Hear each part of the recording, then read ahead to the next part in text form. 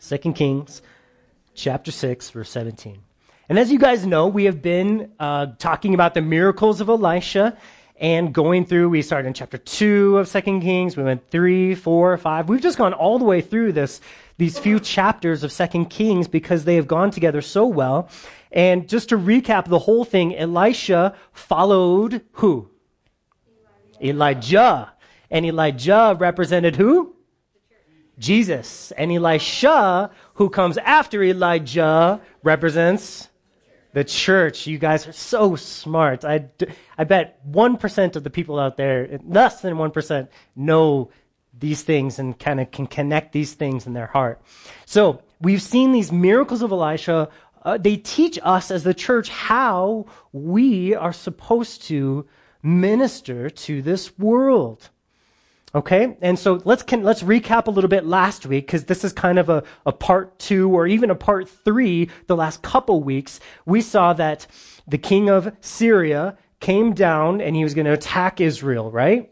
And then every time he was going down and he was trying to surprise them, and Elisha heard from the Lord, and he told the king of Israel, watch out for this certain place over here, because over there. And the king of Syria is just getting all upset. Who keeps telling him what I'm doing? Who's a spy? And there's no spy. They say, oh, it's Elisha, because he's a wizard.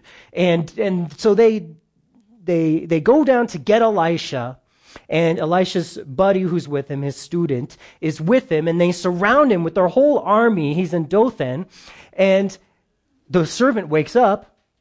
He looks outside, and he comes back in and changes his pants because he had a accident, I think. That's what I think happened.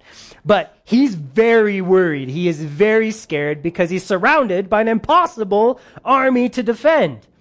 And so Elisha, he is not worried at all. He's not worried at all. He trusts in the Lord, and he trusts in the word of the Lord, and he prays for his student that he would see the spiritual realm around them, and he prays, and God opens his eyes so he can see the spiritual realities. He opened his eyes, and he saw around the army was thousands of angels, chariots of fire, and that catches us up to where we're at right now.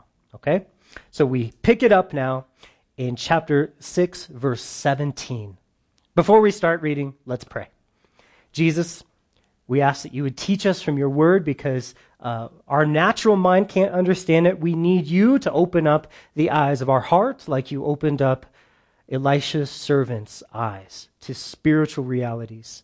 Lord, I pray that you would heal our hurting right now so that we could focus on you and on the lessons of your word. I pray that you would heal our bitterness. Lord, we would surrender it all to you.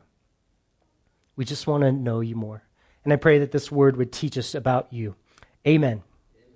And Elisha prayed and said, Lord, I pray that open his eyes that he may see. Then the Lord opened the eyes of the young man, and he saw, and behold, the mountain was full of horses and chariots of fire all around him.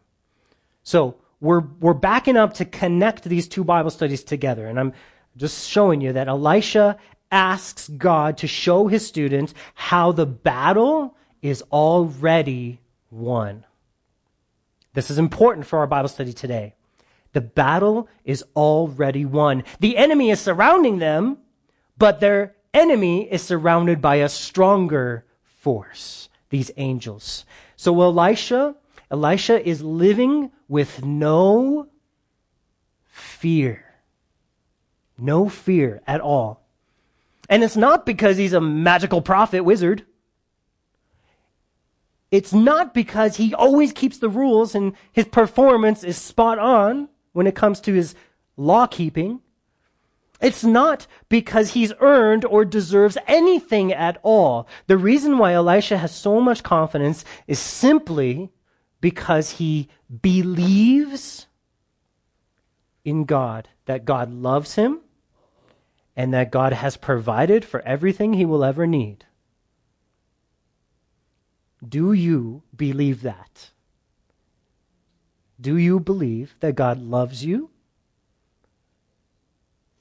Not like he loves everyone in the world. Oh, Jesus loves you, I know. Rainbows and butterflies. But no, God loves you. He loves you. He deeply cares for you. And your trials and the hard things that you're going through do not minimize his love in any way. Even your mistakes don't minimize his love in any way towards you. Do you believe that? Do you believe that God will always be with you?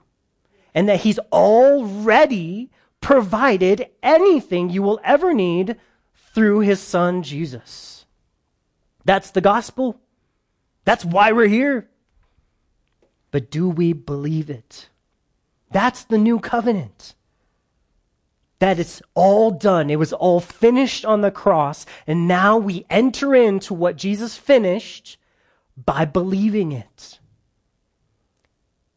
And we trust it. And we live our lives on it. And we just stay there in that place of thinking, Jesus did it for me.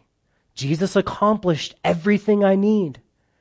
When we stay there, it means we're abiding in the gospel. We're abiding in Christ. Whenever we say, well, Jesus accomplished a lot, but now I need to go save Denver through my street evangelism.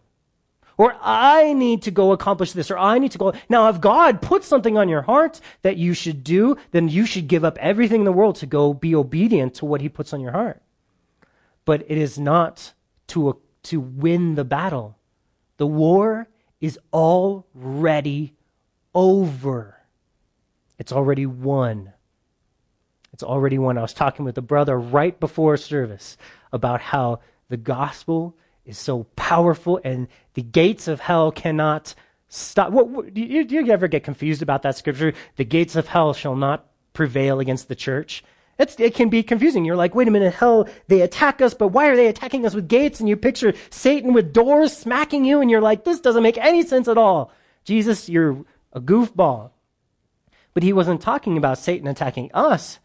He was talking about us attacking Satan's kingdom. With the kingdom of God, the kingdom of God has come, and we hold it by believing, and we share it when we share the gospel, and people who are influenced by his kingdom cannot withstand it. We save all kinds of people. How many of you were once on the other side? Unsaved. Everyone. We were all once a part of that kingdom. And how many of you felt like Jesus was just well, I guess I could do that for a little while. I'll try it out. Or was it more like this? I am guilty. I am done.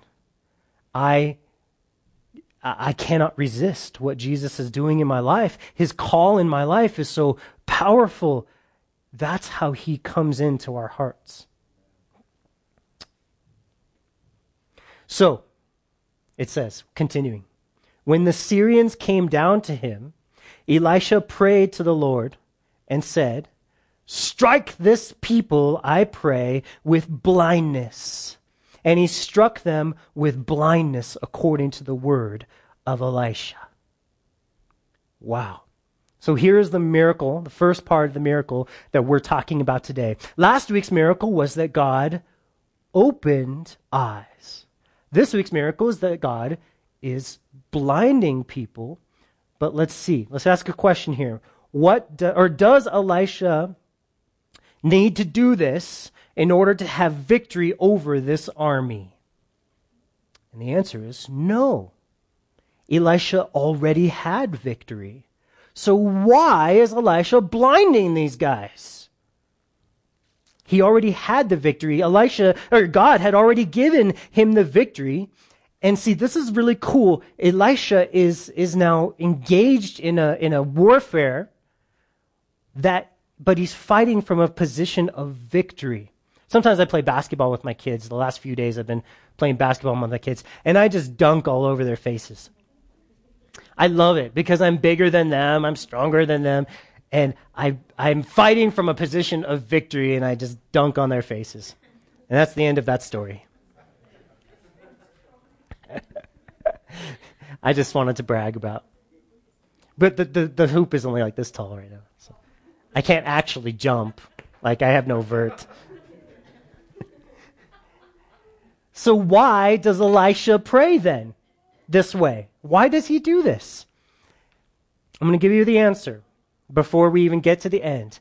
Because Elisha wants to win their hearts. He wants to win their hearts. He could have killed them in a second. Elisha could have called down the angels and said, okay, boys, round them up. And they could have just been all dead. In fact, one angel killed 185,000 other bad guys at a different time. And the hills are surrounded. So Elisha's like, I could kill you guys so easy right now. But Elisha's not doing that. He's like, I could dunk on your face. But he doesn't do that. He wants to win their hearts. Let me prove it to you. Let's keep going. Now Elisha said to them, this is not the way, nor is this the city. Follow me. That's a key verse. Follow me, and I will bring you to the man whom you seek. But he led them to Samaria. So it was, when they had come to Samaria, that Elisha said, Lord, open the eyes of these men, that they may see. What is Elisha doing? He has a plan to bless them. He is not angry with them. This army that has come to invade and kill God's people, he's not angry with them. He is compassionate. He is gentle. He leads them. He does not force them. He leads them. Now, is he deceiving them? No. He is leading somewhere that they do not expect, but he's not deceiving them. It's never right to deceive somebody. He's going to lead them to Jesus. He's going to lead them to Jesus. How? He is leading them to where they will be loved. He's leading them to a very special place where they can be loved. God is love, right?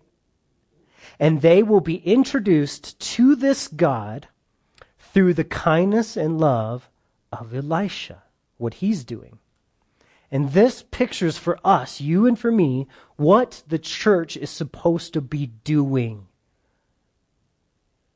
in this world today. We are supposed to love and pray for people that God would open their eyes. This is a very simple thing. We are to love our enemies. And that is the title of today's message, Love Your Enemies. Love your enemies. Elisha loves these guys, even though they're his enemies. And he, through prayer and through leading them and guiding them, and then through what we're about to see, he is going to show them, introduce them to the God that loves them also, to Jesus. He had the power to destroy them. And Elisha is such a great example of someone whose heart has been transformed. He doesn't want revenge. He doesn't care about revenge. He wants the heart of these lost sinners to be saved. That's where his heart is. It's so cool. Look what it says here. And the Lord opened their eyes, and they saw. And they were inside Samaria. Now the king of Israel saw them, and he said to Elisha, my father, shall I kill them? Shall I kill them? He says it twice just to make sure Elisha heard, because he wants to kill them. He's so excited. But he answered and said, you shall not kill them. Would you kill those whom you had taken captive with your sword and your bow? No. Set food and water before them, that they may eat and drink and go to their master. See, the king of Israel, we've been introduced to him before. He doesn't know or believe God. He doesn't understand God. He doesn't know God's heart at all. Now, some people think that the Old Testament God is different than the New Testament God. You heard that argument before? The God in the Old Testament is so mean and angry and rah, rah, rah, rah. And the God of the New Testament, he's so kind and gentle. And it's just not true. It's not true at all. God never changes. I'm going to show you a couple of verses from the Old Testament that show what God's heart is for the enemies and the strangers, okay? Exodus chapter 23, verses 4 and 5. Exodus 23, verses 4 and 5. He says, if you meet your enemy's ox or his donkey going astray, your enemy, he says, you shall surely bring it back to him again. If you see his donkey, the donkey of one who hates you, lying under its burden, and you refrain from helping it, you shall surely help him with it. And in Proverbs 25:21, he says, if your enemy is hungry, give him bread to eat. And if he is thirsty, give him water to drink. Well, then how can they stay my enemy if I'm being nice to them? Aha! Exactly. Exactly. His heart has always been the same, and his heart has always been love your enemies. If you remember back a couple miracles ago, a couple weeks ago when we were studying when the little girl was captured and then Naaman was healed, Naaman was an enemy, and God freely healed him. God even taught him how humility and faith was the way that he could receive grace. God has been demonstrating this. God has been teaching, using Elisha to teach this to the people of God, and that's how we need to be used in our world today, is by being, hey, we're going to love our enemies. We're going to love our enemies. Well, how does Elisha demonstrate this for us? I mean, let me forget I said that. How does God demonstrate loving your enemies? Because I can think of a lot of times like the flood and all the times he said to kill people where God didn't seem to love his enemies. It seems like God is mean. And there is a reason why people say, well, the God of the Old Testament was a meanie face. Well, God is also, in addition to being love, God is also the judge of the world. He's the judge of every person. It is his role, it is his right and his responsibility to judge evil. And it's his choice of how and when that judgment occurs. He didn't just flood the world because he was mean. There was great reason to flood the world. Everyone's heart was filled with violence. It was corrupted. The nations who were inhabiting the land as the children of Israel were going back into the land when God was bringing them back from their captivity, these nations had given themselves over to worshiping demons, and they had corrupted who they were in the very core. And God pronounced a judgment upon them. And he is right and just to judge at all points. And so people get confused and they think that God judging is mean. And it's not mean. It's right. When a criminal gets sentenced to, the death penalty for killing someone, I don't see a bunch of people saying, judges are mean. Do you? Do you see the protests saying judges are just jerks? No, they pronounced a judgment, and we as a society, we trust our judges and our laws, right? Well, God does the same thing. And that's exactly how people act to him. But he says, in this situation, he says, set food and water before them that they may eat and drink and go to their master. It says, then he prepared a great feast for them. And after they ate and drank, he sent them away, and they went to their master. So the bands of Syrian raiders came no more into the land of Israel.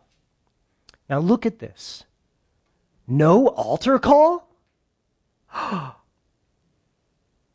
He just serves them and loves them and prays for them. That is it.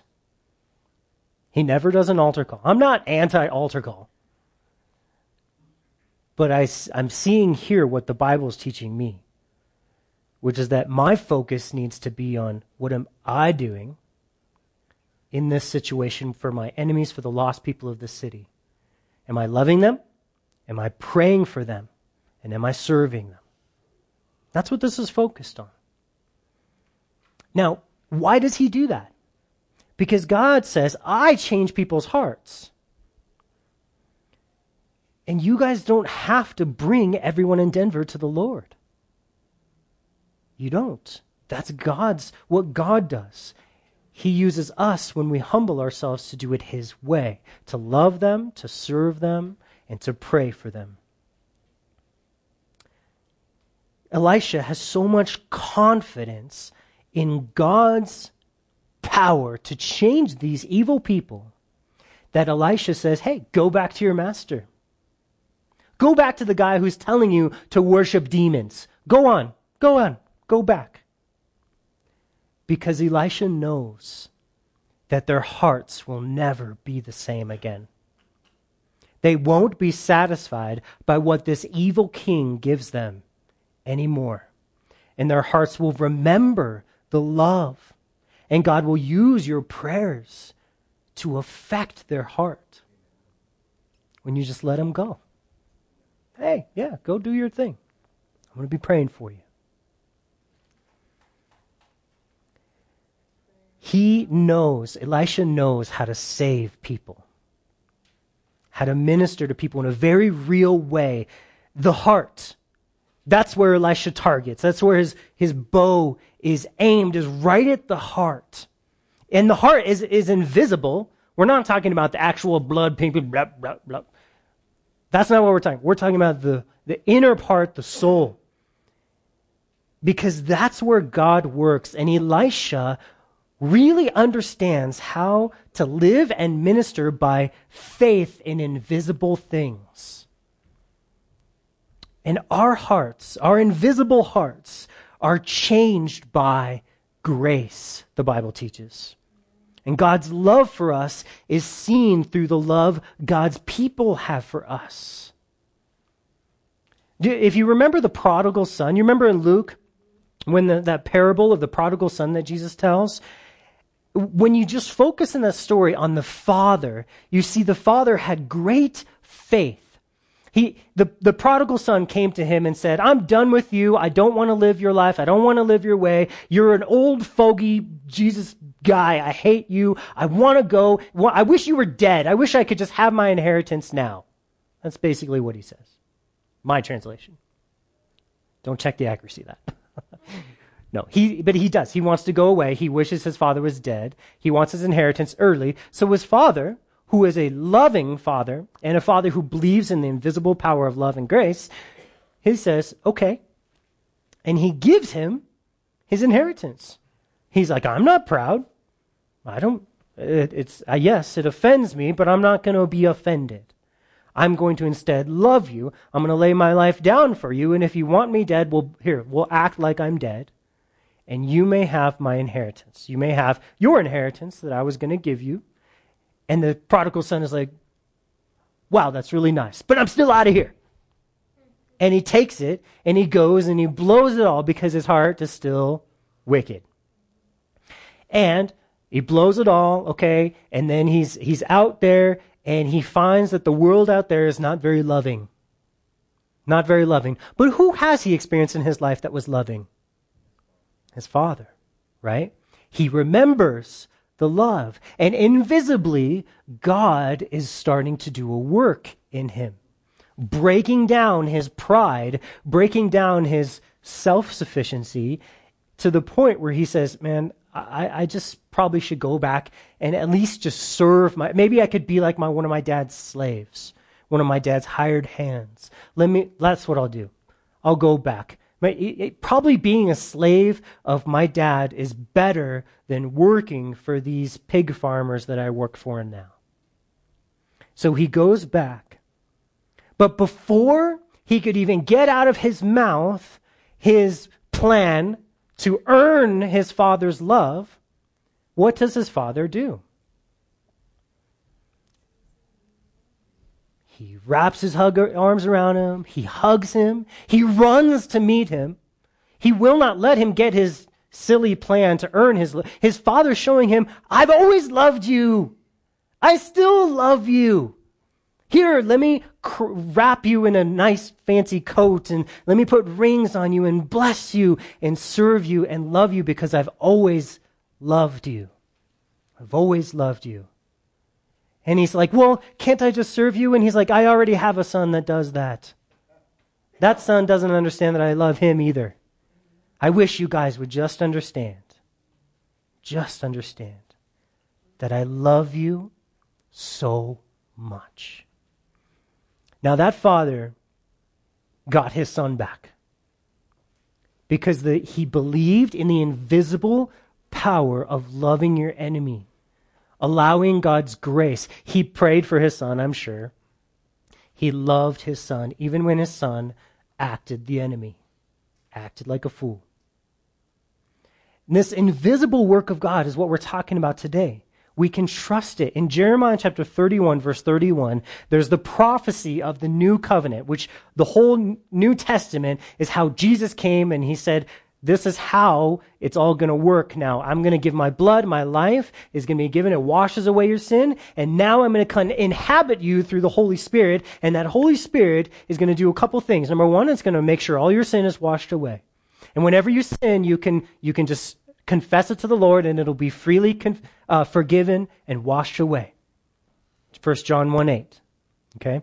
Now, that's how sin works. Then you'll be able to know me in ways that nobody before has ever known me. You'll be able to know me through a heart, deep connection, personal knowledge. You don't have to go to a priest anymore to know God.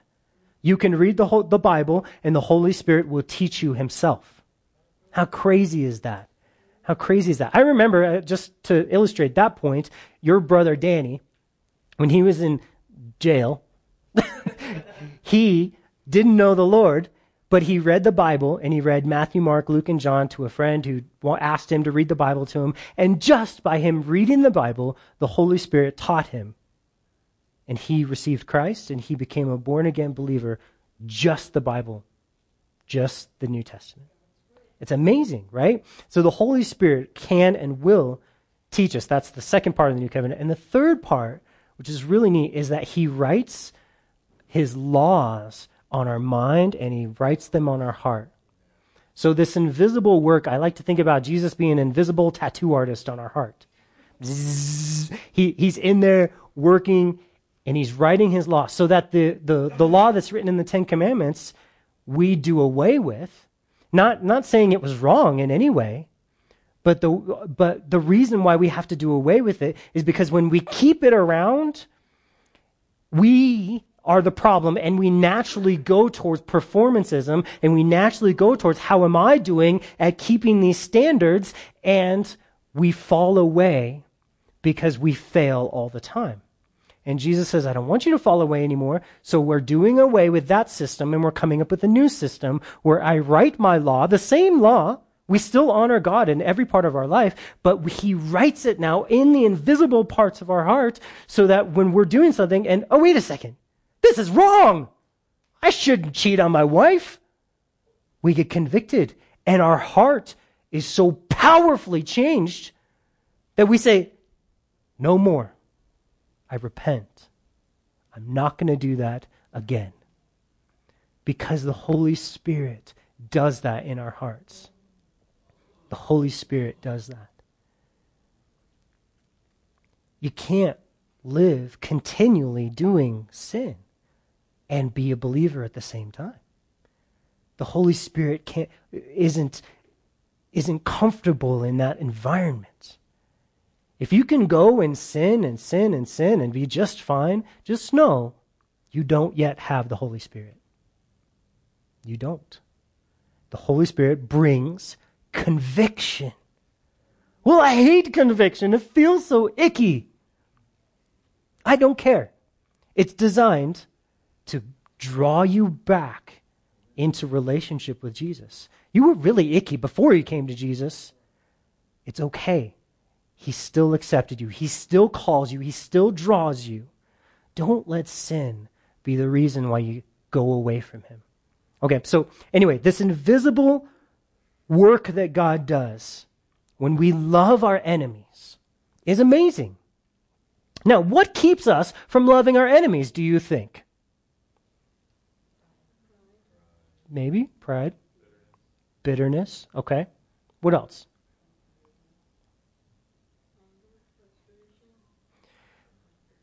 I'll tell you, for me, the biggest reason, I think probably for you guys too, is fear.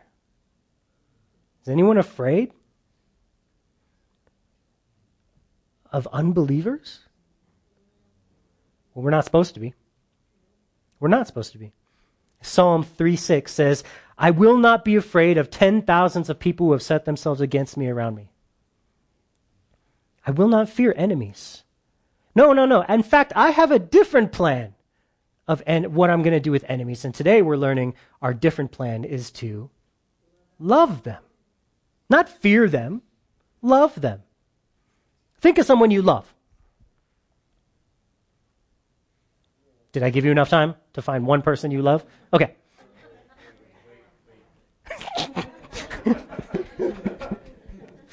Think of someone you love. Are you afraid of that person? Now, think of someone you really... Think of someone you really love. Let's say this person you really love just went off the rails and started attacking you and was going to burn you at the stake or something like that, okay? Now, if you really, really love them, you're not going to be so freaking out about it.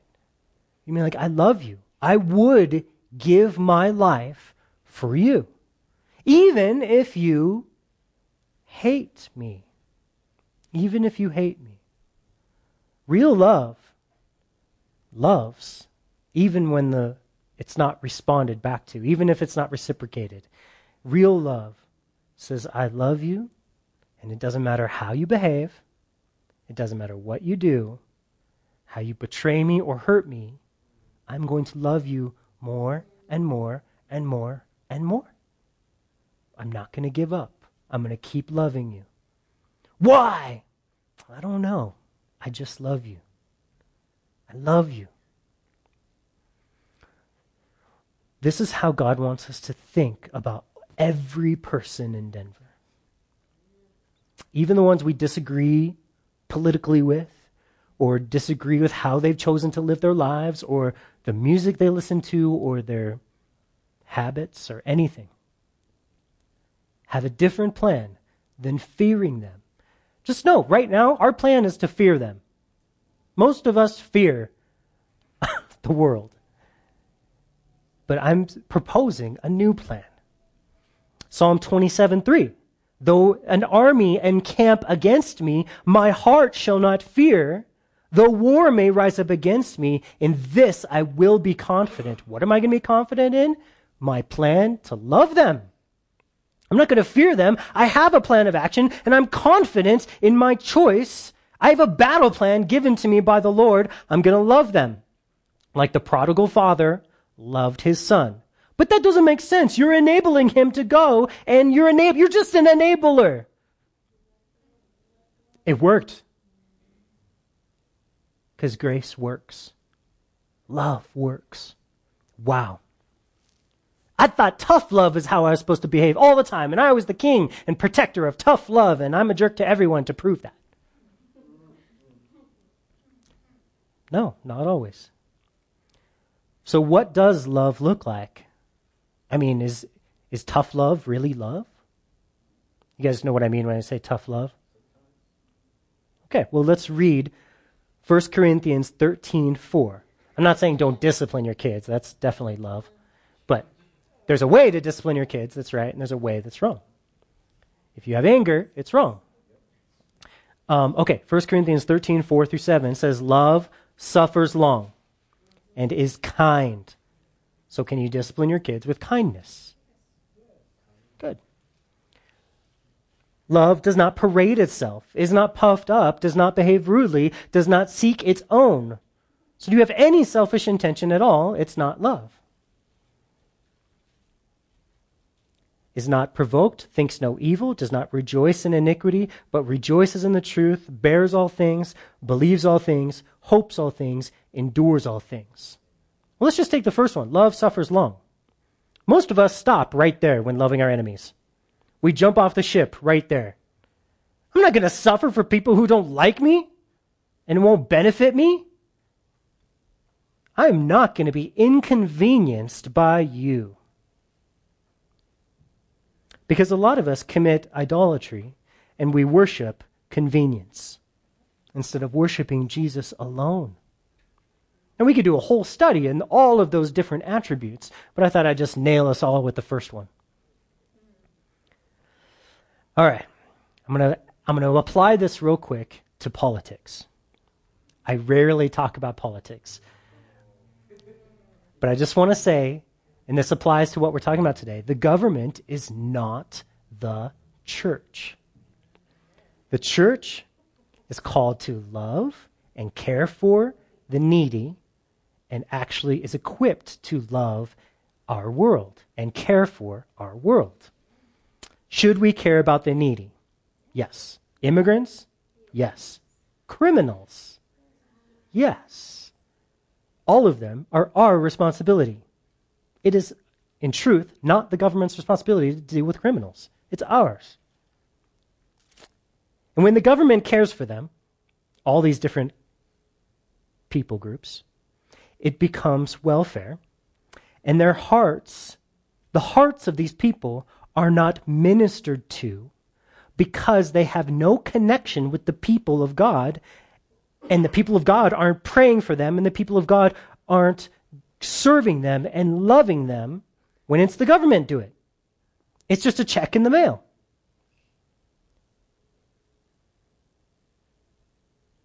Oh, well, you do get to meet the lovely people at the Medicaid or Social Security office. The way it should work, let me tell you guys the way it should work, is that the church should provide for and help every needy person in this country. Period. There should be no social services. There should be no Social Security. There should be no nothing. So who's failing? The government is trying to be the church, and they're terrible at it because they don't worship God, and they don't have the love of God and the Spirit of God in their heart. They hate God. But they're trying to be the church. And the church is letting them, for the most part, because it's easier to let them than to take the responsibility for these people ourselves. We can focus on living the American dream when we aren't burdened by the poor and the sick and the needy. Do you know how the church really took over Europe and the Roman Empire? In the few hundred years after Jesus, the church just kind of moved into Europe, and the Roman Empire was very evil and bad, okay? And the church used love and loving their enemies to just basically take over the whole continent. And by the time Constantine came, he looked around, and there was more Christians than non-Christians in the continent, in his kingdom, in his empire.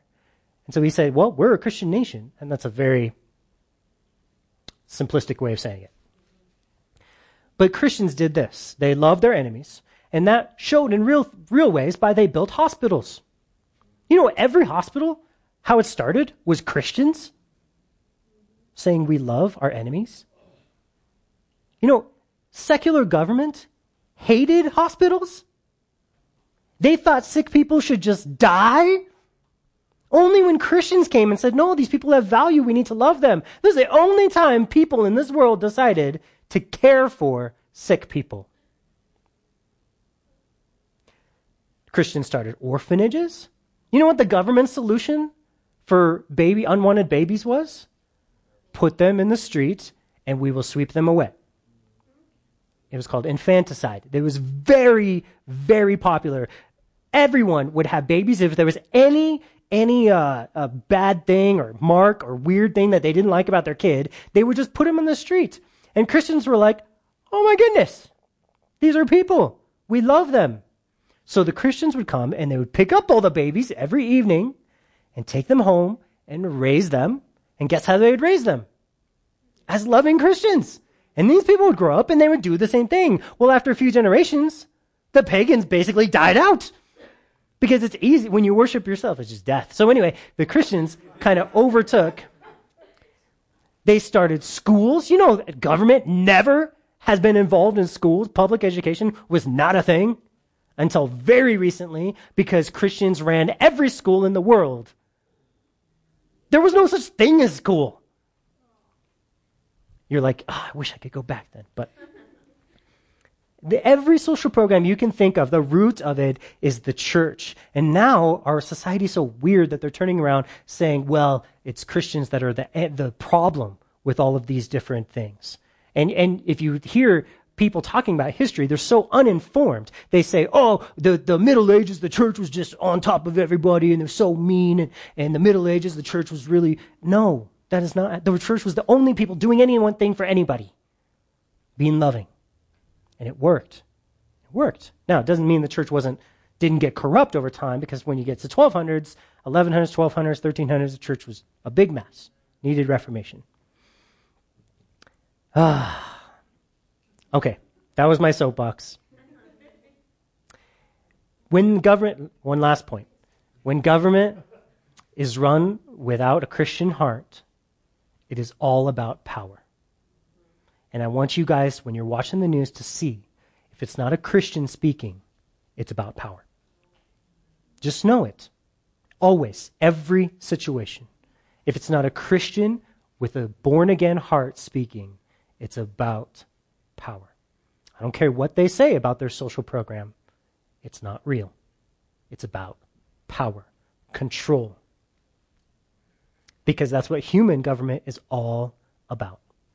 It's the root. They can't get away from it no matter how much they say, this is a social program and we care for the poor and we care. No. Unless it's for Jesus' sake, it's not. All right, so turn now to 1 John chapter 2. Now, I have challenged you today already once to come to Wednesday night service. And I challenge you again. Challenge accepted. Wednesday night, we prayed over this verse.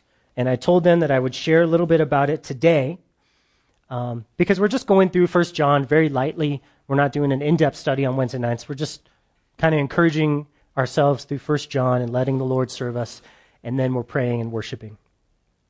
But in chapter 2, verses 7 through 11 is where we're at. Now, power is what people want, what government wants, but the church is not motivated. That's not the mission of the church. In the church, we know that the greatest of all is the servant of all, right? And the most respected in all of the kingdom of God is the one who humbles himself the lowest. The most influential in the kingdom of God is the most loving. Okay, that's the way the kingdom of God works. Never about power, popularity, influence, those things. In 1 John chapter 2, verse 7, it says, Brethren, I write no new commandment to you, but an old commandment which you have had from the beginning. So he says this has always been God's heart, to love your enemies, love people. The old commandment, which is the word which you heard from the beginning. Again, a new commandment I write to you. So now he's saying, well, there is kind of a new aspect to it because there's this new way that we love people. The Old Testament, it was the law, but now we have an actual ability to love people. He says this new commandment, which thing is true in him. Which means it becomes true when you're in Christ. It becomes new. You know it's right to love people. The world knows it's right to love people, but they don't. They say they do. They may even do things to show that they do, but it's not real because you can only truly love in Christ. It's only true in him.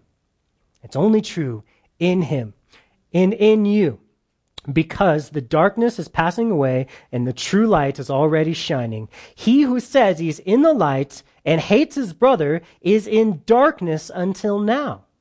He who loves his brother abides in the light, and there is no cause for stumbling in him.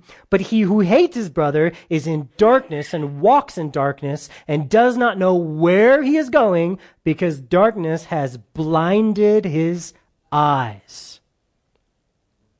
The king of Israel, in our story that we studied, was walking in darkness. What did he say? Hey, can we kill him? Hey, let's kill him. That's pretty much the opposite of love. How about that? See, the government, the king of Israel, the government doesn't know what to do. They don't have the light because they don't have Jesus. They've literally rejected Jesus from being a part of any of it. But Elisha, who represents who? The church. Elisha walks in the light, and this miracle shows us how the lost are in the dark. The reason why Elisha blinded their eyes and led them is because it was showing their spiritual reality to them. You guys are dark, but I can lead you. I know the truth, and I'm going to show you that I know the truth. I'm going to build this respect and rapport among you by leading you and then by loving you. Leading you and loving you and praying for you. Unearned, undeserved love. These were enemies. And I find it amazing how this part of 1 John talks about the darkness and the blinding. It just fits so perfectly with the miracle that we just read. So the question is, are you a part of the solution like Elisha, or are you blind like the men? If you're convicted, if you've been convicted this morning by your lack of love for your enemies, even your friends, then repent. Call out to the Lord in humility for a new heart. Listen to the searching of His Holy Spirit when He convicts you of certain pleasures that you take instead of serving others, and surrender them all to Him. It's all or nothing. Have you surrendered all? Jesus did. He showed us how. The only real and true complete victory is total surrender. I'm not in charge. It belongs to you. My possession, my time, my plans, and most importantly, my behavior, my love for other people. God, you're in control. What do you ask me to do? Serve a meal? Okay, I'm going to serve a meal. Well, how can we do any of this? How can we be that? Only by falling in love with God. Allowing Him to serve you and to love you and to bless you. And desiring nothing but that in your life. Rejoicing in the Lord. It makes me more happy when I open up the Word and God gives me a word for that day, a blessing.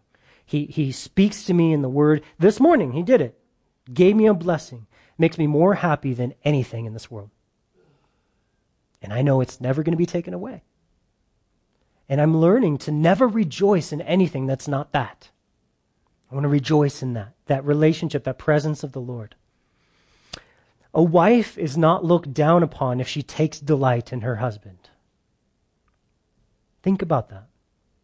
A wife, no one ever's like, look how much that wife loves her husband. What a dork. That doesn't exist in our world. And we are the bride of Christ. It is okay for you to take all of your satisfaction in Christ alone. It is okay for you to look only to Him. And here, test yourself. What makes you happiest? The love of God or your stuff? The love of God or your job? What do you take delight in? When you're thinking about, man, my life is awesome, what is it that's making you think that? If it's your spouse, you're still committing idolatry. It is only the Lord. Now, they can be a huge blessing in your life, but it can't be what you rejoice in. Totally and completely. It has to be the Lord first. Or even your marriage, which is a good thing, can become idolatry. So many good things can become idolatry when we worship them.